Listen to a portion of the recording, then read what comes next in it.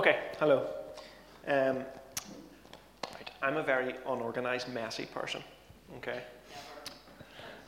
Apart from a couple of instances, I'm going to set this down here. Like when I'm doing the groceries. Does anybody here enjoy doing the groceries? No? Some people do? Good.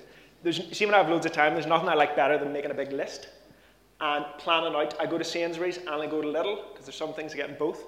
Love making my list, and some people nodding, and I like that. And there's nothing better than going down, round the aisles, and finding the exact thing you want. And I have my list, and people sometimes look at me, because I got my list out, and I kind of hunch over the trolley, and nothing better than giving a big tick on the list. Yeah? Anybody get that feeling? Agree with it? Yes, some people. Good. Anybody else ever get a tick for anything? Maybe in school? Anybody who's still in school here? Good. All the important people. Any teachers here as well? Yeah. There's nothing better, I'm sure, when you're in school than doing a bit of work and getting a big tick. I know for me as a teacher, I was sitting marking yesterday morning.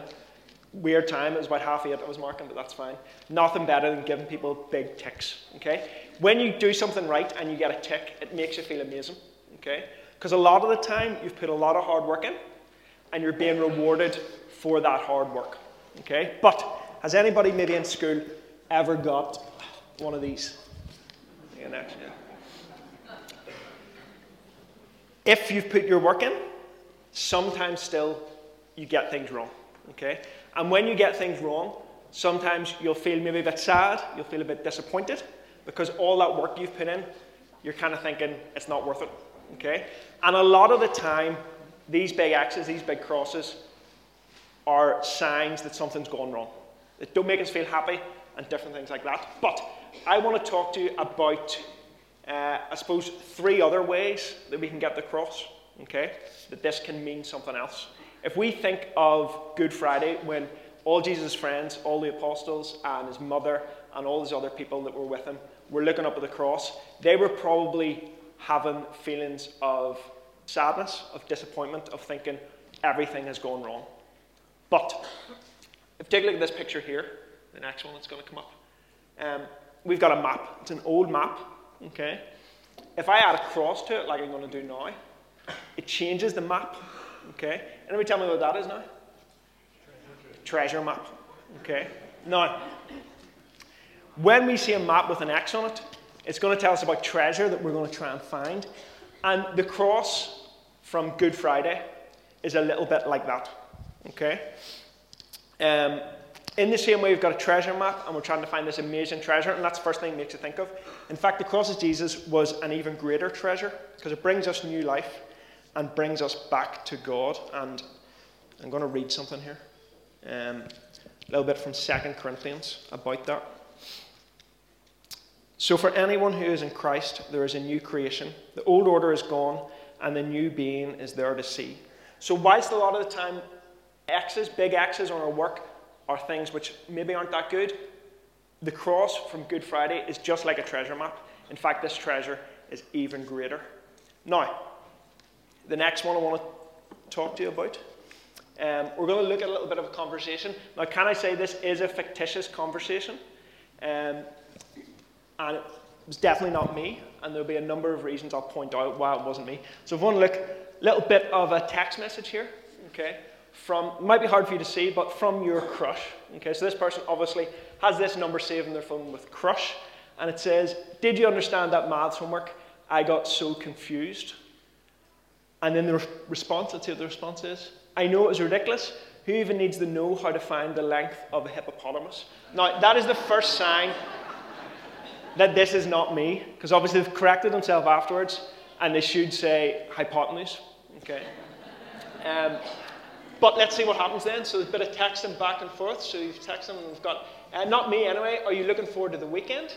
And then I'm going to reply, "I suppose not doing much. WBU." Now, I am not going to lie.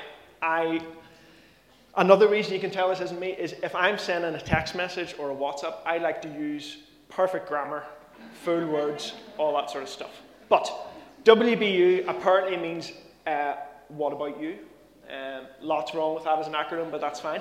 There was another acronym that I was reading about. It was BRB.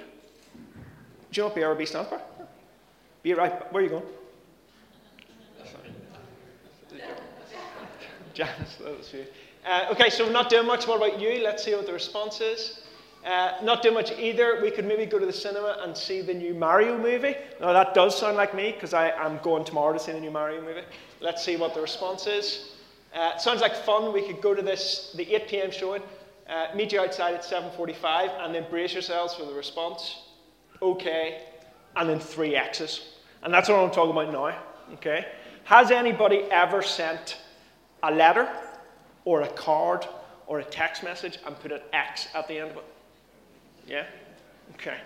In that instance, an X represents a kiss. It's a sign of love. Okay? In the same way, the cross of Jesus is a cross of love. And I'm going to read something which is very, very cliched, which you have seen and you'll have heard before, but it is very, very important anyway. I'm going to read a little bit from John, and it's chapter 3 and verse 16, which you will hopefully recognize it. For this is how God loved the world. He gave his only Son, so that everyone who believes in him may not perish, but may have eternal life. So we've got our cross, which represents a great treasure. We've got our cross, which represents love. Now, we need a little bit of context for the last meaning of the cross. So we'll go to the next slide. Did anybody tell me what? Anybody recognize that? Anybody put that in? Scrabble. That is a Scrabble board.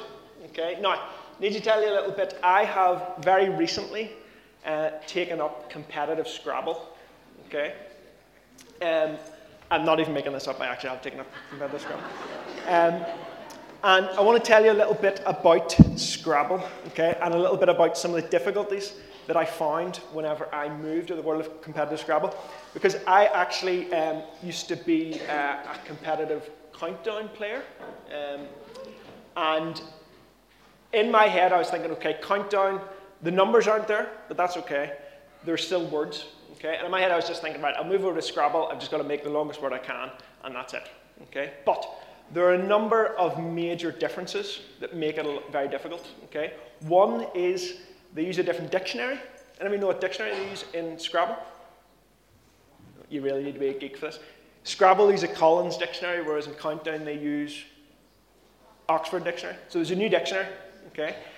Also had to get my head around placement of letters and the letters that you actually leave, okay. But probably for me the hardest thing I had to get my head around was short words, okay? When you're playing Countdown, short words aren't important, okay? In fact, you want to get the longest word possible. But when you're playing Scrabble, you want to get sometimes getting shorter words really helps you, and it really helps you whenever you've got a really terrible rack and you're trying to place them, okay? Now, it took me a bit of time to learn all my short words, okay? And there are some letters that if you just go in as a novice, they're not the best letters, like this letter, for example, okay? Just going to come up right now. The letter X. Now, the letter X in Scrabble, okay? I've got a little bit of a challenge, see if anybody can get me some of these words, okay? There are 5 2-letter words with the letter X. So X and each of the 5 vowels, so A, E, I, O, and U, okay? Anybody think they could tell me a 2-letter word that uses the letter X and A, Adrian? Yeah. Let's go with the easy one first. A. What word do you get? Luca. Oh, well, that is a word beginning with A, but A and letter X. Anybody tell me? Axe. Okay, so we've got the word axe, which is one that you all know. That's fine. Chop down wood. What about letter E? X, yeah, which is either an old boyfriend or girlfriend, or it's also, this sounds ridiculous, it's the word for the letter X. Okay, what about I? Adrian? Xi. What is that? It's a Greek letter, so 14th letter of the Greek alphabet. Back to another easy one. O. Ox. Good, so ox is a big animal. And then, what about U? Now, I'm not going to be able to pronounce this, okay? But it's XU, okay? It's a currency in Vietnam. Now, when you first start playing Scrabble, okay, the letter X is really very challenging, okay? And in fact, sometimes when I first started playing, when it came up, I was thinking this is terrible. where am I going to place it? But once you put a bit of work in, it can become very, very rewarding. I actually, genuinely, again, I'm not making this up, I am a geek, was at Scrabble Club the other week. First Monday in the month. If you want to come, let me know. I'll give you all the details. And it was towards the end of the game, and I had an O and an X on my rack, and I played the word ox, and the placement was with the X on the triple letter score, okay, running down beside another word, and I actually got 54 points for it. I still got beat, but 54 points for ox was amazing. That X, okay, that cross, in Scrabble can be very challenging, but eventually it can be quite rewarding, which is like the cross of Jesus, okay? It is a massive challenge for us, okay? What it means, what Jesus' death and resurrection means is a massive challenge, but it can also be very rewarding for us. And I'm going to read one more verse for you, just about that, whenever I find it. Okay, so this is from John chapter 16, and it's verses 32 and 33. Listen, the time will come, indeed it has come already, when you're going to be scattered, each going his own way and leaving me alone. And yet I am not alone, because the Father is with me. I have told you all this so that you may find peace in me.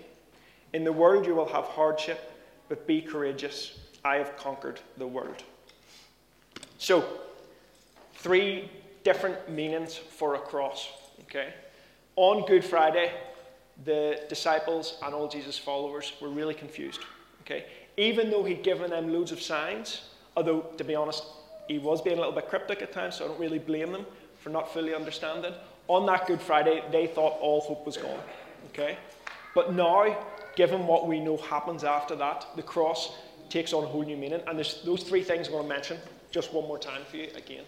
The cross is a sign of a great treasure. It's a sign of love. And lastly, it can be challenging, but it can be really rewarding. Just before I go, I'm going to give you another Scrabble challenge.